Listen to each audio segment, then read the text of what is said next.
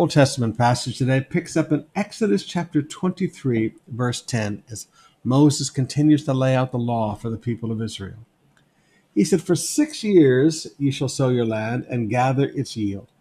But in the seventh year you shall let it rest and lie fallow, that the poor of your people may eat, and what they leave the beasts of the field may eat. You shall do likewise in your vineyard and in your olive tree." So in other words, God says 6 years you work and harvest, and then on the seventh year you rest and relax. Now, there was a reason for that. There were no fertilizers in that day.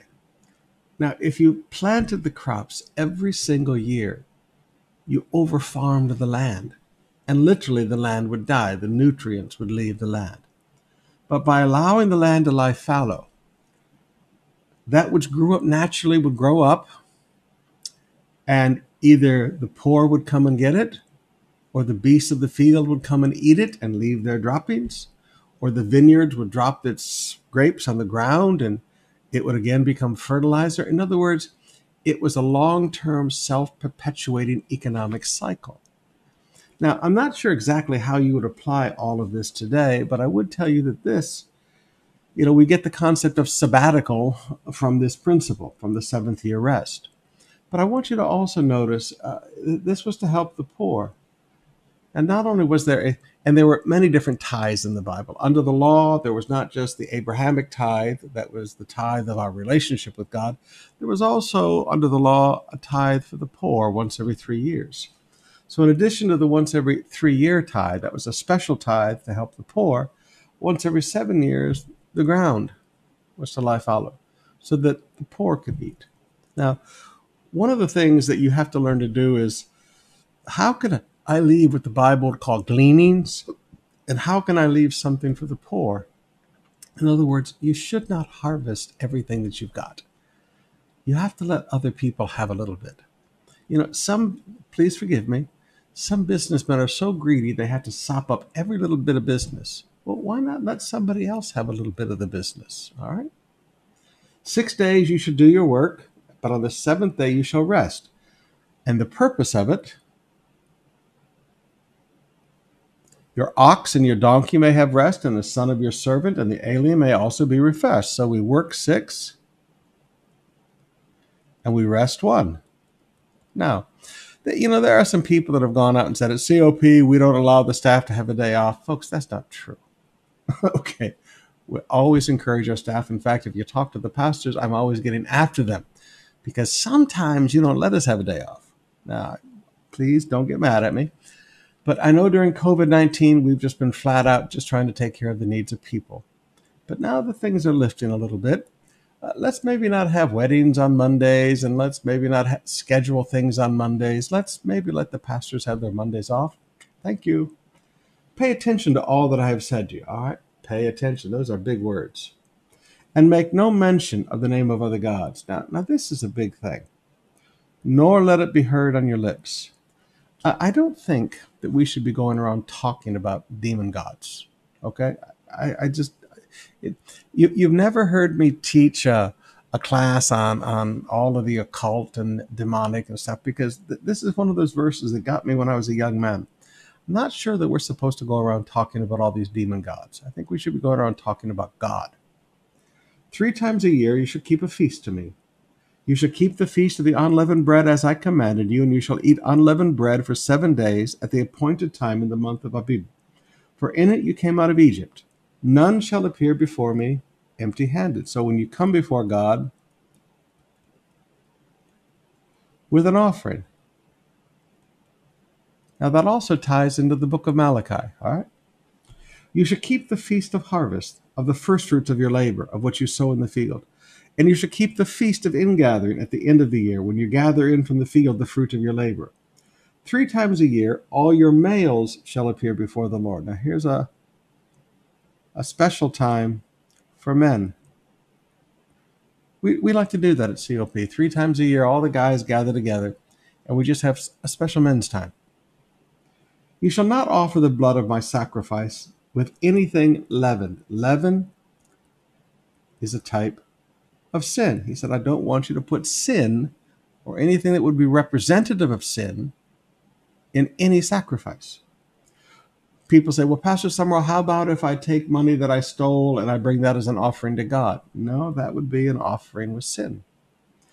Or let the fat of my feast remain until morning. In other words, hey, when you've made an offering, you do the offering, okay? You go ahead and burn it on the altar. The best of the first fruits of your ground you shall bring to the house of the Lord your God. Now, let's talk about the best of the first fruits. Now, this is a doctrine that you don't hear me talk about because I really get tired of it being exploited, all right? You know, there are churches where they do a first fruits offering twice a year and the offering goes to the pastor. And, you know, I've never liked that, all right? If you were going to ask me, what is the first fruits? Well, in an agricultural society, the first fruits would be the first part of every harvest, the first part of a rice harvest you would bring to the Lord. But in a society like ours, you know, it might be the first paycheck of a new job, or the first paycheck, or the first commission of a new set of sales. Okay. You shall not boil a young goat in its mother's milk. Now, this is why the Jews do not have meat and dairy at the same meal, or even in the same restaurant. Okay. Behold, I send an angel before you to guard you on your way, and to bring you to the place that I have prepared. Pay careful attention to him. And you know what? I forgot to put that up there, so let me get this up there for you for just a second. All right. Verse 20. Behold, I send an angel to guard you on your way, and to bring you to the place that I have prepared. Be careful. Pay careful attention to him, and obey his voice. Do not rebel against him, for he will not pardon your transgressions, for my name is in him. So obey this angel. But if you carefully obey his voice and do all that I say, then I will be an enemy to your enemy and an adversary to your adversaries. When my angel goes out before you and brings you to the Amorites, the Hittites, the Perizzites, the Canaanites, the Hivites, and the Jebusites, and I will blot them out. You shall not bow down to their gods, nor serve them, nor do as they do. All right? So don't bow down to their gods, don't serve their gods, and don't imitate their culture. Don't do as they do. Okay, he said, listen, I don't want you to pick up the culture of these nations that I'm driving out before you. I'm driving them out before you for a reason. But you shall utterly overthrow them and break their pillars in pieces. You shall serve the Lord your God, and he will bless your bread and water, and I will take away sickness from among you. I like that. That is a beautiful promise of God. It's one of the favorite pocket promises of my grandma. You shall serve the Lord your God, and he will bless your bread and water, and I will take sickness away from among you. I like that. He will take sickness away from among us. Yeah, Father. Take this COVID away from among us in Jesus' name. None shall miscarry or be barren in your land, and I will fulfill the number of your days. I will send my terror before you and throw into confusion all the people against whom you shall come. And I will make all your enemies turn their backs to you. And I will send hornets before you, which will drive out the Hivites, the Canaanites, and the Hittites before you. I will not drive them out before you in 1 year. Okay, now here's a great truth. Lest the land become desolate and the wild beasts multiply you. So this is going to be progressive fulfillment of a promise. Now, sometimes God makes this big promise to us, and we go, God, why isn't it all happening right now? Because we couldn't handle it. We don't have the knowledge, we don't have the infrastructure, we don't have the finances, we don't have the abilities. We're not capable, all right? So he said, I don't want the land to become desolate and the wild beasts multiply. He said, no. He said, I'm going to drive them out a little at a time. As you are able to take more of the land, I will drive out more from before you. In fact, it was not until King David that the entire promised land had been taken. Little by little, I will drive them out before you. So he says, listen, this is going to be a little by little. don't be upset when God fulfills a big promise little by little as your capabilities grow. Now, let me say that again. Little by little, as your capabilities grow, God's promise will be more fulfilled. Let me say that again. Little by little, as your capabilities grow, you will see more unfolding of the promise. Verse 31. And I will set your border from the Red Sea to the Sea of the Philistines, and from the wilderness to the Euphrates. For I will give the inhabitants of the land into your hand, and you shall drive them out before you. You shall make no covenant with them and their gods. They shall not dwell in your land, lest they make you sin against me. For if you serve their gods, they will surely be a snare to you. Now God says, listen, I want you to live separated lives for a reason. He didn't say he never wanted them to talk to these people, but he said, I don't want them to live among you. Now, brothers and sisters, Paul teaches us, come out and be separate, saith the Lord. Now, he's not saying that we should never talk to an unsaved person, or we don't talk. We can't live like that. I mean, you got to get on a jeepney. You got to get in an Uber. You got to get on the LRT and the MRT. I mean, come on. You got to walk up and buy something in the food court. I mean, come on. But you don't have to live among them. You don't have to focus your life among the unsaved. Because you know what? Lest they make you sin against me. There's always this pressure. We were talking about it the other night. There's always this pressure to conform to the world. This is why our life should be lived among believers. Yes, we have all these acquaintances out here that are unsaved, and we're friendly to them, and we're kind to them, and we're gracious to them, and we share the gospel with them, but we live our lives with believers. Chapter 24, verse 1. Then he said to Moses, come up to the Lord. Well, now there's quite an invitation. Wow, what an invitation. Come up to the Lord, you and Aaron, Nadab, Abihu, and 70 of the elders of Israel, and worship from afar. Moses alone shall come near to the Lord, but the others shall not come near, and the people shall not come up with him. Moses came and told the people all the words of the Lord and all the rules. And all the people answered with one voice, all the words the Lord has spoken we will do. And Moses wrote down all the words of the Lord. He rose early in the morning, and he built an altar at the foot of the mountain, and 12 pillars according to the 12 tribes of Israel. And he sent young men of the people of Israel, who offered burnt offerings and sacrificed peace offerings of oxen to the Lord. Now notice, he got the young men involved. He said, listen, this can't just be a decision of this generation. We've got to make sure that the next generation is a part of this. And Moses took half of the blood and put it in basins, and half of the blood he threw against the altar. Then he took the book of the covenant and read it in the hearing of the people. And they said, all that the Lord has spoken we will do, and we will be obedient. And Moses took the blood and threw it on the people, and said, behold, the blood of the covenant that the Lord has made with you in accordance with these words. Because remember, without the blood, there can be no covenant. Then Moses and Aaron, Nadab, Abihu, and 70 of the elders of Israel went up. And they saw, this is the most amazing. This is one of these passages that every time I read it, it blows my mind. And they saw the God of Israel, and there was under his feet as if it were a pavement of sapphire stone, like the very heavens for clearness. They saw God. Can you imagine? They saw God. And he did not lay his hand on the chief of the men of the people of Israel. They beheld God, and they ate and drank. Now, what do you do with that verse? They sat down in the presence of God and had lunch. I mean, what do you do with that verse? When people want to talk about the God's not real, these people sat there in the very presence of God.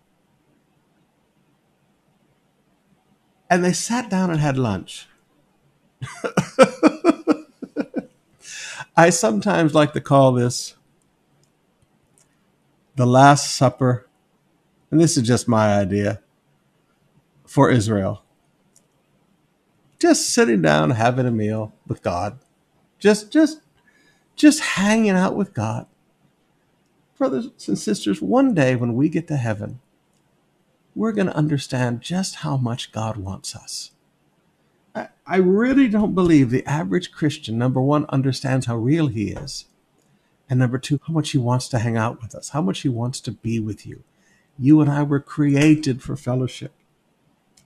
And the Lord said to Moses, "Come up to me on the mountain and wait there, that I may give you the tablets of stone with the law and the commandment, which I have written for their instruction." So Moses rose with his assistant Joshua, and Moses went up to the mountain of God. And he said to the elders, "Wait here for us until we return to you. And behold, Aaron and Hur are with you. Whoever has a dispute, let them go to him." Go to them. All right. So I'm going to be absent. So here is leadership. Principle. Never leave people without designated leadership. Because when you do, you're going to have problems.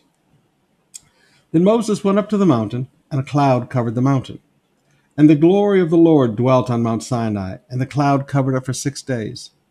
On the seventh day, he called to Moses out of the midst of the cloud. Now that's interesting. On the seventh day, on the day of rest, he called to Moses out of the midst of the cloud. So Moses had an encounter with God on the seventh day. Now the appearance of the glory of the Lord was like a devouring fire on the top of the mountain in the sight of the people of Israel. They all saw this. Moses entered the cloud and went up on the mountain. And Moses was on the mountain 40 days and 40 nights.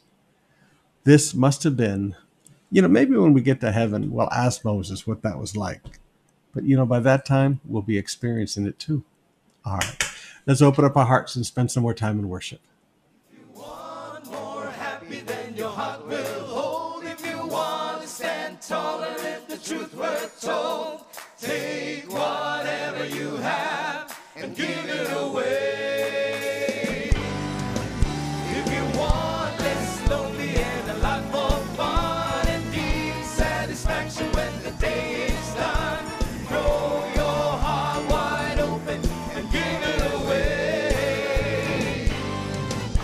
He was working in Scotland when I happened by. He waved me over with a look in his eye. Started breaking on some years ago. He said, "Here, boy, today this gold is just right. Just boil it up for your supper tonight. I've learned it's true what my Lola John used to say. Ooh, nothing's quite as good until you give it away. If you want more happy than your heart will hold, if you want to stand taller if the truth were told, take whatever you have and give it away. If you want less lonely and a lot more fun and deep satisfaction when the day is done, throw your heart wide open and give it away.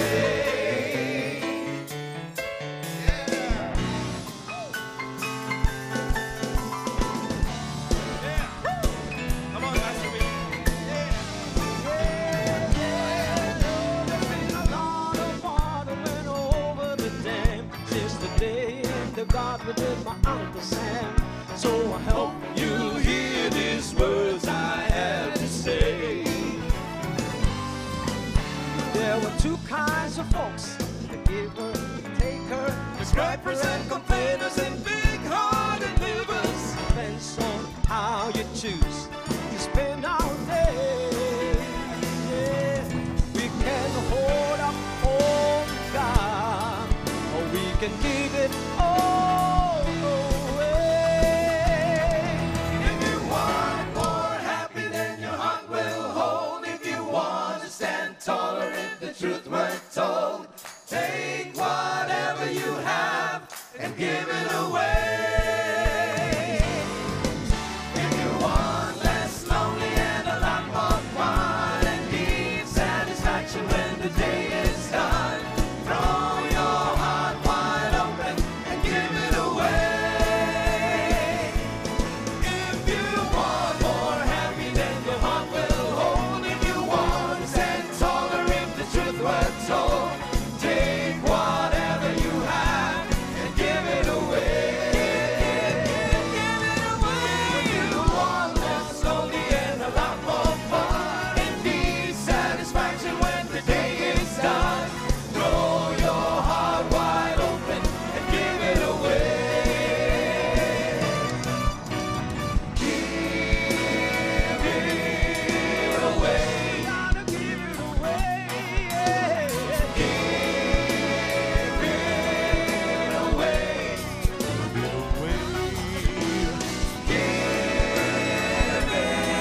it away. Gotta give it away. Give it away. If you want more happy than your heart will hold, if you want to stand taller if the truth were told, take whatever you have and give it away. If you want less lonely and a lot more fun and deep satisfaction when the day is done, throw your heart wide open and give it away. If you want more happy than your heart will hold, if you want to stand taller if the truth were told, take whatever you have and give it away.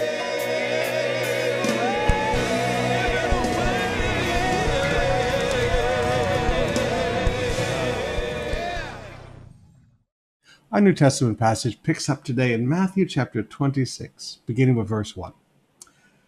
When Jesus had finished all these sayings, he said to his disciples, he said, "You know that after 2 days the Passover is coming, and the Son of Man will be delivered up to be crucified." Will be, he said. This is something you know. He said, now listen, I've told you about this many times. He said, we've discussed this many, many times. He says, so this is something you know. Then the chief priests and the elders of the people gathered in the palace of the high priest, whose name was Caiaphas. And they plotted together in order to arrest Jesus by stealth and kill him. Okay, so they plotted by stealth, and their purpose was to kill him. Their method is by stealth. Now, one of the things you always hear me teach is stay away from secret meetings. Okay, anything people are wanting to do in secret, there's nothing good that's going to come out of it. But they said, not during the feast, lest there be an uproar among the people. Now, when Jesus was at Bethany in the house of Simon the leper, a woman came up to him with an alabaster flask of very expensive ointment, and she poured it on his head as he reclined at table. When the disciples saw it, they were indignant, saying, "Why this waste?" All right, so the disciples have a bad attitude with Jesus. Their opinion. Now, the source of their opinion was Judas's opinion, and Judas got his opinion because he was a thief. Now, I want you to see something here. I want you to see how contagious a bad attitude is. Did the disciples love Jesus? Yes. Were they committed to Jesus? Yes. Were they loyal to Jesus? Yes. But they got a bad attitude with Jesus from an opinion. And then an opinion was contagious. And when you put the other gospels together with it, you find that Judas started all of this. And Judas was a thief. Now, you have to be careful when there's somebody going around spreading their contagious bad attitude. Their bad attitude that is an opinion. It has nothing to do with right and wrong. It has nothing to do with sin and righteousness. It's just a bad attitude. So Judas, because he was a thief, that was the source of his bad attitude. The source of his bad attitude was his own sin. All right. The source of Judas's opinion, his own sin. But that does not mean that he can't spread that bad attitude. That bad attitude became contagious to the other disciples. So next thing you know, all of these guys joined in with Judas. And in their opinion, they're challenging and they're criticizing Jesus. Now, leaders, this is something you're going to have to get used to. There will be people who will say critical things against you simply because their attitudes have been polluted. They've gotten, forgive me, bad attitudes are more contagious than COVID-19, all right? Somebody who had sin in their life developed a bad attitude. And that bad attitude that flowed from the sin in their own heart, they then began to spread. And before long, people that will love you as a leader, forgive me, they will say something harsh with you. And you just have to understand, let's just hold steady in this. They said, for this could have been sold for a large sum and given to the poor. Now, it's always amazing to me. Thieves, always concerned about spiritual words. Now, most people don't know how to stand up against spiritual words. We could give this to the poor. See, most people, that would buckle them right then. Because, well, how do you argue with that? I mean, those are spiritual words. But Jesus is aware of this. Jesus didn't bow to what I would call the manipulation of spiritual words.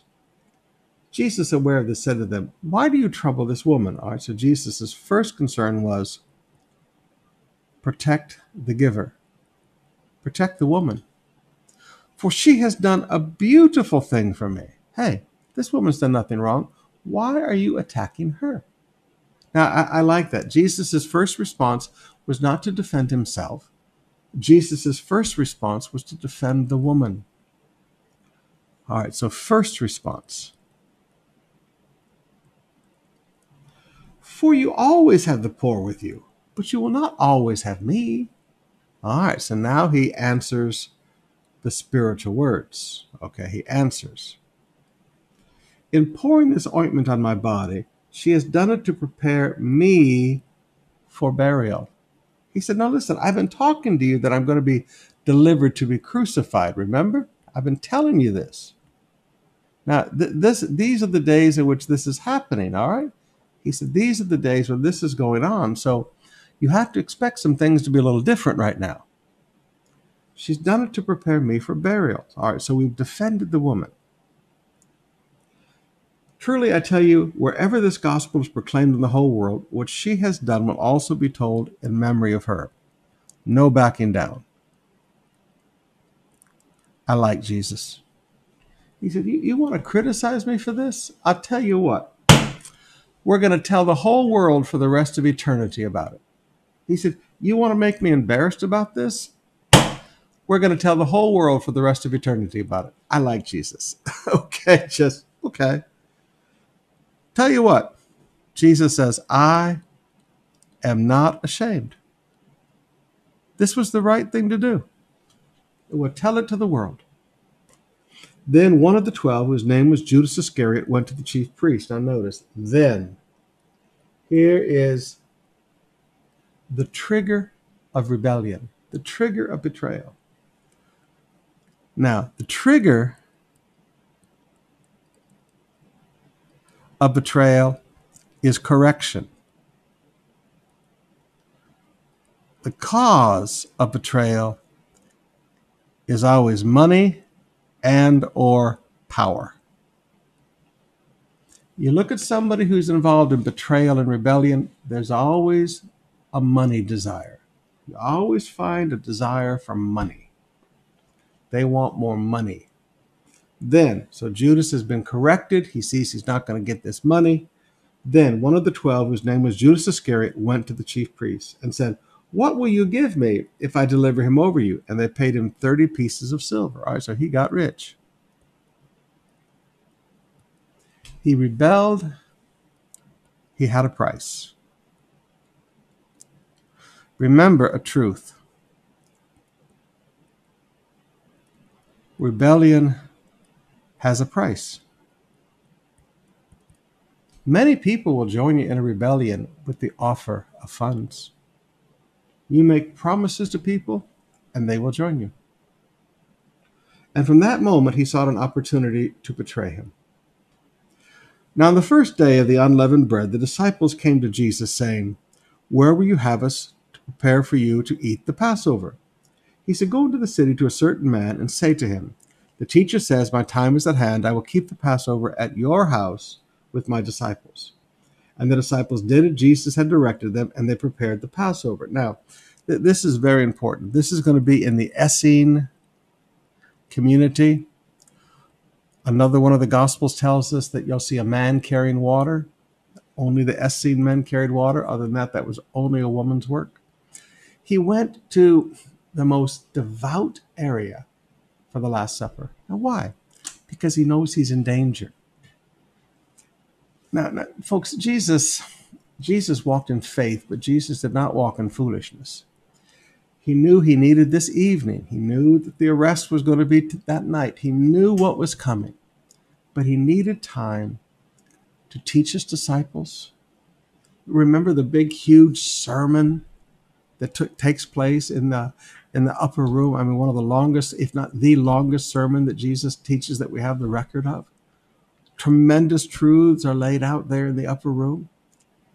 All of this is laid out, and he needs time to do it, and he needs a place of safety and security. So he didn't go someplace controlled by the Romans, and he didn't go someplace controlled by anybody except the most devout religious people. Now, by devout religious, I'm not talking about, the Sanhedrin. I'm talking about the Essene community. These were men that truly lived their Judaistic faith in Jesus' day. So he went there, a place of safety and security.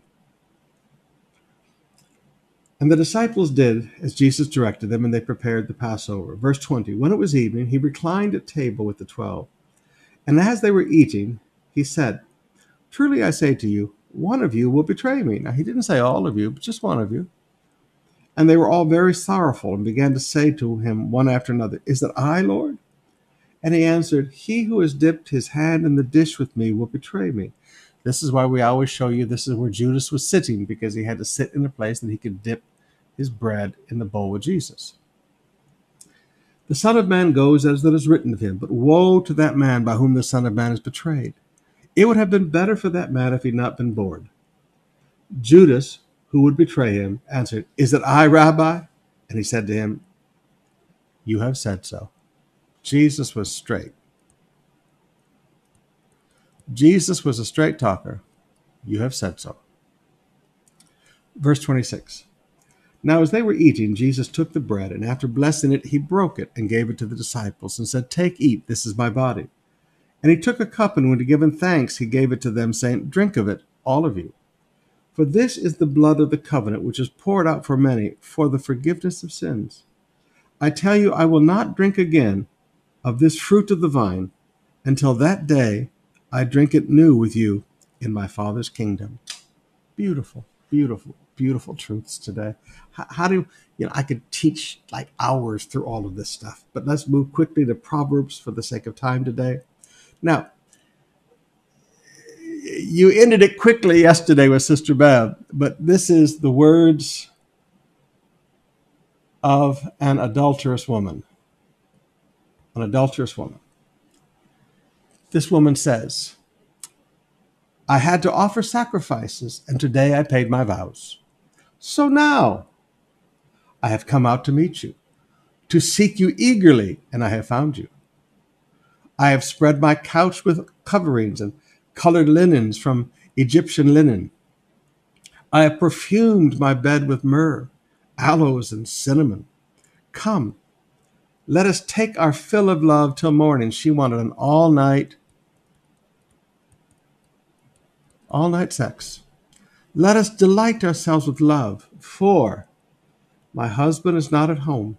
He's gone on a long journey. He took a bag of money with him. At full moon, he will come home."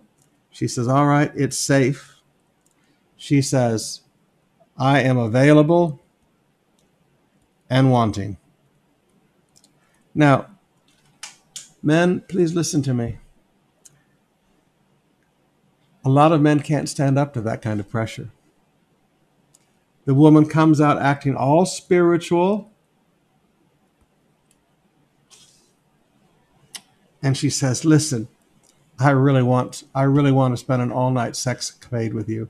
Oh, I really want this. I've laid everything out. Everything's prepared. Everything's wonderful. And there's no way we're going to get caught. My friends, don't listen to that. If some woman comes along and says, come on, let's go to the motel, don't listen to that. This is nothing but destruction in your life.